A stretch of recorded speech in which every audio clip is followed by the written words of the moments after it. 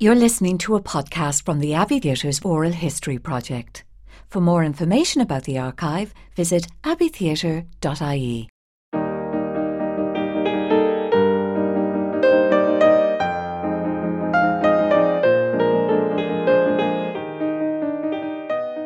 In this podcast, Thomas Kilroy, noted Irish playwright and member of the Abbey Theatre Board of Directors, recalls his earliest experience of theatre and discusses his writing career and influences. The background contact with theatre for me was the world of the fit-ups and of touring companies, Anya McMaster being the obvious one, who came to Callan. And so we saw a lot of Shakespeare and restoration comedy through McMaster and people like him. There were at least 4 or 5 other companies that were on a regular basis touring, some of them English, and they were remarkable, really, wonderful kind of seat of the pants theatre, and sometimes quite powerful. I also had an immediate kind of contact with McMaster, in that we had a very good teacher of English, a man called Peter Birch, a priest in Cairns, who eventually became a quite radical bishop in his day. And he was far-sighted in all kinds of ways, not least of which in introducing us to kind of contemporary writing and stuff like that. No, it was either he, I can't remember, but it was either he or another priest who brought McMaster into our Leaving Cert class. He must have been touring in Kilkenny. So this individual arrived with the dyed hair and the day makeup and the extravagant costume and sat on a chair in front of the class. And the only way I can describe it to you is that he took us through Hamlet. In a mixture of kind of commentary and acting parts, a doddery Polonius and a simpering Ophelia. It was wonderful, but he took us through the play in great detail, and it was my first contact with great acting, because I was sitting just a few yards away from him. And he had to control unruly schoolboys who found him funny, and he did control them. But that kind of experience of meeting theatre and the raw, as it were, had a huge effect upon me, I think. I have a memory, and I don't know whether it's accurate or not, that I was actually at a performance in the old building, from up in the gallery, but I certainly was at several productions in the Queen's. One in particular which was quite striking, and that was the experience of watching Walter Mackin on the stage as an actor. The Mighty Be Home was the hero, but he was wonderful, and he had the same quality as McMaster. In fact, I think quite influenced by that type of acting. Very large, overdressed, overdone in many respects, but theatre. And the fact that he was somebody that I knew a little bit about from Galway, that was interesting in itself. But I saw other productions as well, and I can't remember them with as much vividness as Walter Mackin. Kilroy recalls writing his first plays and the process of getting them to the stage. First thing I wrote first thing I finished really, it was a radio play called The Door, and at this point I was lecturing in UCD, but I had been writing The Door for some time, and it was based upon a story told by my father as a sergeant of the Guards, that one of his duties was bringing mentally ill people into the asylum. And he came back on one occasion, I remember, from this tragic journey, and his thumb was totally without any blood. It was white. And the unfortunate man that he was bringing to hospital had held his thumb with such force that it kind of drained the blood out of it, and he had awful trouble getting the circulation back. And this stayed with me, and it was the basis of this play. And I entered the play in a competition for, I suppose, for first radio plays, the BBC in the north of Ireland in Belfast, and I won it. And they gave me a wonderful production with Cyril Cusack, and Godfrey Quigley, and a couple of other very good actors. And so I actually met acting at a very high level at a very early stage, and it had the effect of making me ambitious for the future. And it went on, and it done a couple of times, translated into a number of languages. But it was just kind of working with Cyril and Godfrey, in rehearsal. And I stayed friends with them afterwards. But Godfrey was in, there was a company in Dublin called The Globe, run by Jim Fitzgerald and Godfrey, with Norman Rodway and their respective ladies. Really good company, and it did a lot of modern American and European plays with Jim Fitz as director. So Godfrey was working with The Globe. Cyril, I'm not sure. Cyril had his own company, and he used to do productions in the Gaiety ever so often. He did O'Casey and Shaw and things like that. And he and Maureen performed in the company. So that may have been what he was up to. But it was great to work with them. I was writing 2 plays at the time, and I finished them, and I was flogging them around Dublin, The O'Neill and The Death and Resurrection of Mr. Roach. And eventually the Death and Resurrection of Mr. Roach was performed at the Theatre Festival in '68. And it was taken up by Jim Fitzgerald. Really, this is what happened to it. I couldn't get it on here. Mr. Blythe didn't like it one bit. And I was very close to T.P. McKenna. And T.P., he was a particular friend of Tom McIntyre's. And it was through Tom that I got to know T.P. And T.P. took an interest in both of us, in fact. But Tom was at that stage writing short stories, not plays. And he became very interested in Mr. Roach, and he took the Mr. Roach into the Abbey. So I don't know what actual process, reading process or whatever, took place, but I eventually heard. It was a time when the Abbey was changing quite a bit. It was moving into the new building and moving away from the Queen's.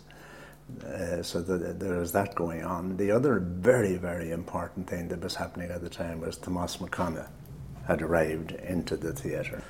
And he hasn't been given nearly as enough credit because he actually was a radical presence in the Abbey at this time. And he wrote to me a very kind letter saying that the managing director had turned down Mr. Roach. But what he said was the theatre is not ready for it as yet. Words to that effect, and that was very encouraging for me. It wasn't the first play I wrote. The first play I wrote was The O'Neill, and I sent that to the Abbey, and I actually got a very warm response from Ernest Blythe,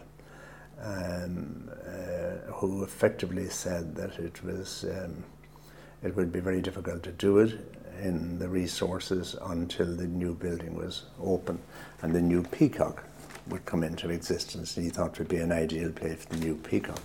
And that actually is what happened. It was eventually done after Mr. Roach. It was done in the Peacock. So the second play was done first, and then The O'Neill came after that. Next, Thomas Kilroy discusses the strengths of the old Abbey Theatre Company, and in particular leading actress Siobhan McKenna. Well, I'd say there's a lot said about the pre-1950s Abbey. And, that unkind things have been said about it, including unkind things said by myself about it. And it is true that the pre-1950s Abbey was in its kind of doldrums. But I think it had more to do with writing than anything else. The actors and people like Ria Mooney were quite extraordinary, and when they got the material, the Golden Brothers, Bill Foley, people like that, when they got the material, they lifted themselves, and you saw how good they were. Like the production of Long Day's Journey into Night, which everybody talks about. So I had an awful lot of respect for that generation of actors, and but I was mostly dealing with, I knew them of course, people like Jeff Golden, but I didn't really work with them. I worked with a younger group who were coming in at that point, and they were great. Irish acting is just wonderful and wonderful to work with. I don't think I've ever consciously written a part for a particular actor, except in the case of Double Cross and Stephen Ray. But that was a very particular reason for that, in the sense that Stephen became involved at a very early stage in the planning of the play itself. And so that would be an example. But when you're writing a play, you're constantly thinking of actors. So you have actors kind of in and out of your head, playing bits of stuff, and you're testing it against particular styles of acting. Acting is part of the writing process of a play, and if it isn't, it's not going to be a play, it'll be something else. And so that while you're not actually consciously thinking of a particular part, there was one other case, and it's much later too, and that is the case of Ghosts, my version of Ghosts.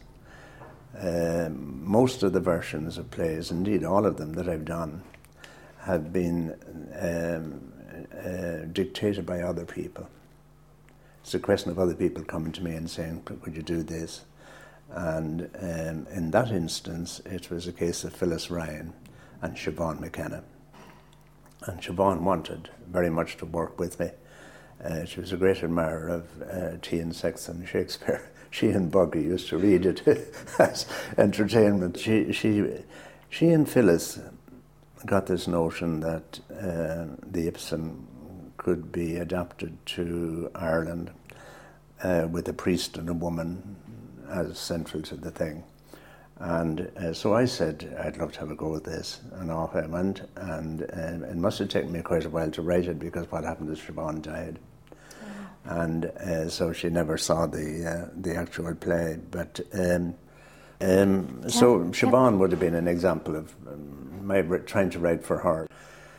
I saw some of the, I saw Her St. Joan with Hilton and Michael. Her St. Joan was mesmerising, absolutely mesmerising, because you have to think of something like Sive, to think of the quality that was there. It was a very pure performance, and people sometimes complained about her as not having total control over what she was doing, but that's rubbish. She was actually a very disciplined actor. And she had this quality of, for want of a better term, spirituality on the stage, and a kind of just a quality of stillness and wonderful, absolutely wonderful. But and she was a very powerful personality in her own way.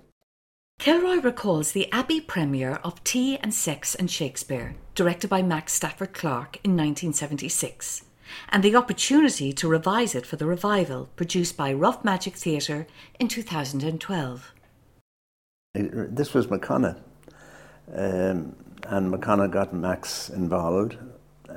He felt it should have a non-Irish director, just to distance the whole thing a bit. And so I met Max. In fact, I was in the States and Max came out to visit me. McConaughey flew him out, which was very good. And then Donal became involved, Donal McCann. So it was a really strong kind of team. The problem was the play. The play was needed at least another bath. I didn't get that. I managed to do that when I came to the Rough Magic revival of it. And there was confusion, as to what exactly was going on. This crazy thing, and I remember May Clusky, the wonderful May Clusky, turning to me with one point and saying, they're not going to have a clue what's happening. And she was right, but she was still very funny. I do. I think I'm slow in clarifying where I'm going in the writing of plays, and it takes me a while, and sometimes it doesn't quite gel. So that the revisiting of a play is very helpful for me, and I've done the same with Double Cross. And I think that certainly in that instance of T.N. Sexton's Shakespeare, the kind of unifying of the play and giving it a unity and saying, surrendering to the madness in it and saying, that's it is mad, and go with it, I think there's a help. And certainly was with that revival. I think it's an argument not for every writer. I mean, there are writers who have such a finished sense of their work that, like Brian, that this doesn't apply. But for writers who are kind of moving and changing and adapting and exploring and whatever, I think it's an argument for a workshop process. And certainly it would. I find that kind of process very helpful. It also led to the great relationship with Max, and I came back to work with Max several times again after that. And I just finished recently working with him in New York, and so that was a good part of it. Kilroy describes working on Talbot's Box, directed by Patrick Mason, and featuring comedian John Malloy as Matt Talbot in 1977 and 1978.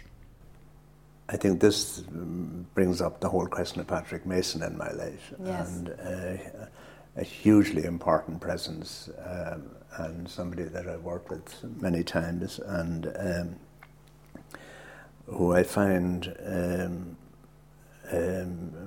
a director particularly in tune with the writing process. I mean, there are different kinds of directors, but he's somebody who has a real understanding of writing and of the way in which writing, if you wish, has to be theatricalized, and how it can be theatricalized.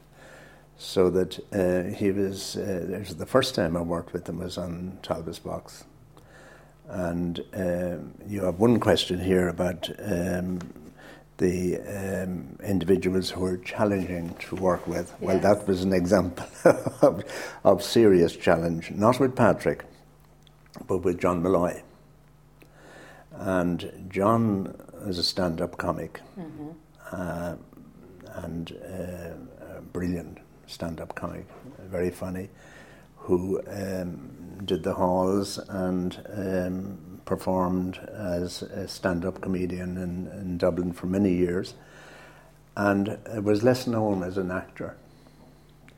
And like a lot of comics, he turned out to be a great actor, and that Pat Short type of thing, where you had this great comic skill, great timing, and a great sense of playing the audience. Well, Molloy had that in spades, but he was a very difficult man to work with, partly because I think of the lack of experience with the group, that he was used to being the figure alone on stage. So there was that element in it. But also partly the fact that he was just very awkward and difficult. And a curious thing happened with that play, in that John himself was a man of a total reprobate.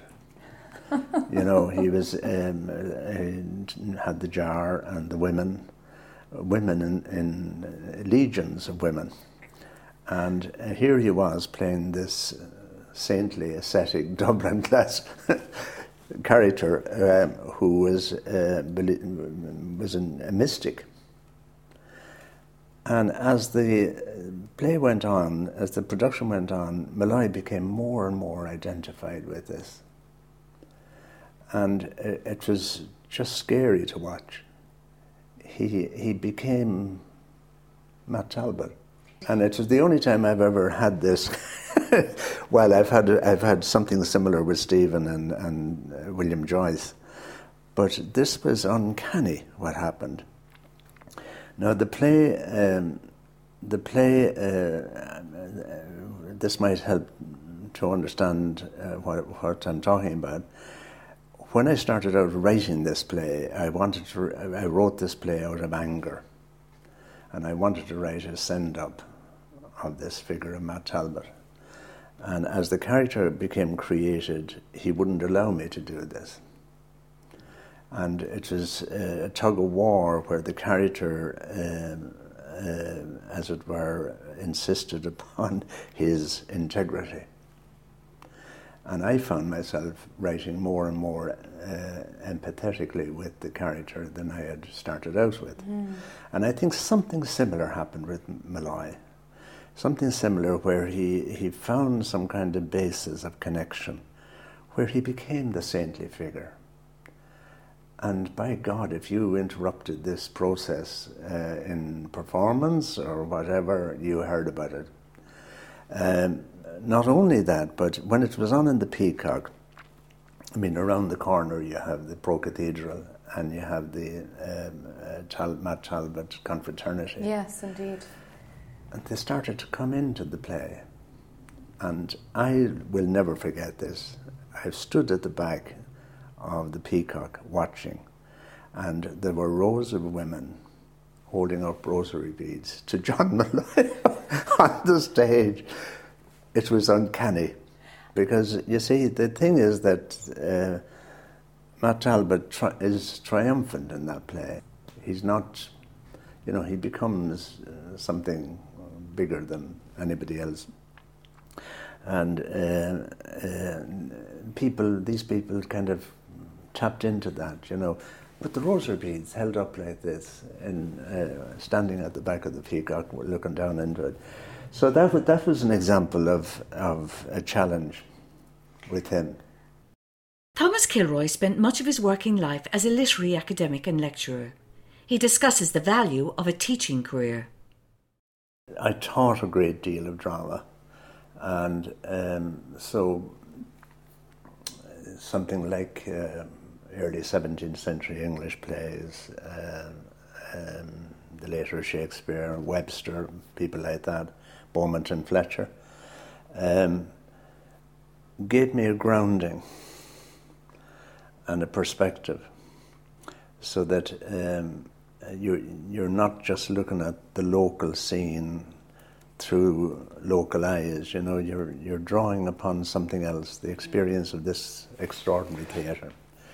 And I think that that's the main value of it. And of course, you can get that without being an academic. You can just simply develop the interest and read the plays or look at the plays yourself. So that I think that the academic life came very much in a second place for me. It was a job, and for a variety of reasons I had to have a job. and there was no way, two ways about it. But simply, I think that teaching is, it's a good grounding for a writer, because you're communicating with an audience, and you're dealing with the imagination of other people, and all of that is connected somehow. A regular theatre goer, Kilroy has been influenced by a number of different theatre forms and writers. I've been very much influenced by non-Irish theatre, and I don't know what that is, whether it's, I don't think it's trying to be different or anything like that. It's just simply the way that my mind is and my taste is. I mean, there are writers that I admire enormously, like my contemporaries here, and very fortunate to be part of a group of writers who are as good as that. Brian and Tom McIntyre and people like that. So you have that, and you add going back into you have people like Dennis Johnson, who I find very interesting as well. Yes. But I wouldn't see any kind of direct, maybe I'm wrong, but I wouldn't see any kind of direct influence as such. I think I've been influenced by, to some extent anyway, by American theatre.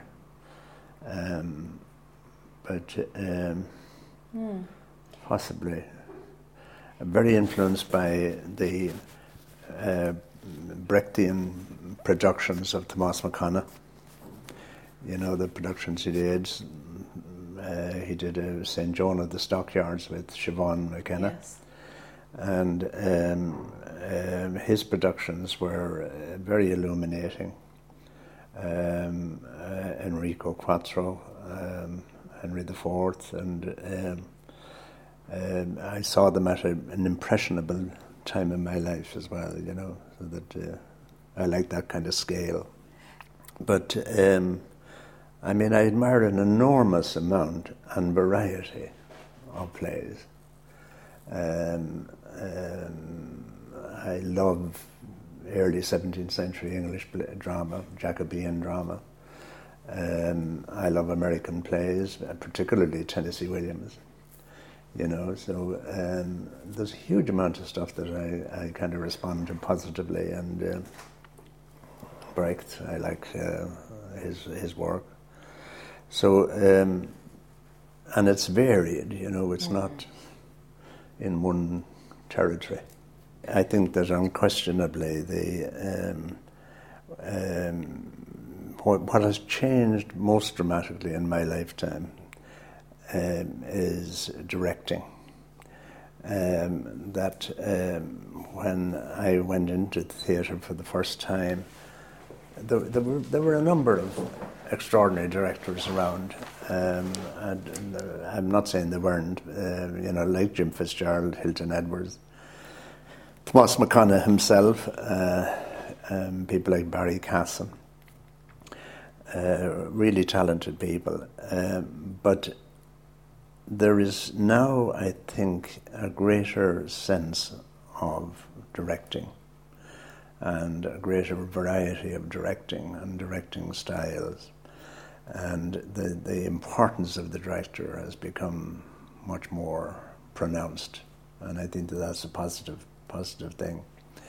The kind of things which had a big effect on me as a young person tended to happen outside Ireland. One of the most remarkable things that I ever saw in theatre was in Paris in the 60s. And it would have been before 1968 when the students hit the Odeon. In the Odeon Theatre, a production of Flaubert's St. Anthony. And I think this production had an effect on the writing of Talbot's Box. And it starred Jean-Louis Barrault and Maurice Béjart, Maurice Béjart. He was a choreographer, a Swiss choreographer, directed the play. And he had this big ramp down through the middle of the Odeon. I had never seen anything like it in my life. So that all the oriental fantasies of St. Anthony came marching down that ramp. Wonderful production. And Barrault was amazing. So it was things like that. And the production like John Osborne's The Entertainer with Olivia in the court, you know, that where you see this kind of acting, kind of something beyond the human almost, you know, kind of almost monstrous. These are things that stay with you and that become challenging in the writing of new work. As a playwright who has had more than 20 productions at the Abbey, Kilroy explains the significance of working with the Abbey. Well, it's huge actually, and the older I get, the more pronounced this becomes. You're talking about not just simply a theatre, but you're talking about a tradition, and a tradition going back to Yeats and Synge and O'Casey. And this is huge. There's also, I think, what can only be called the Abbey style, and there have been different views of this over the years. But for me, it's something authentic. It's something which is grounded, and it is not imposed, you know, it comes from the ground up rather than from the mind down. And for that reason, you get a kind of security in the Abbey, you know, which is very important for writers and indeed actors as well. And it's, you know, it has to do with that solidity of that tradition that's there behind you, you know, all the time.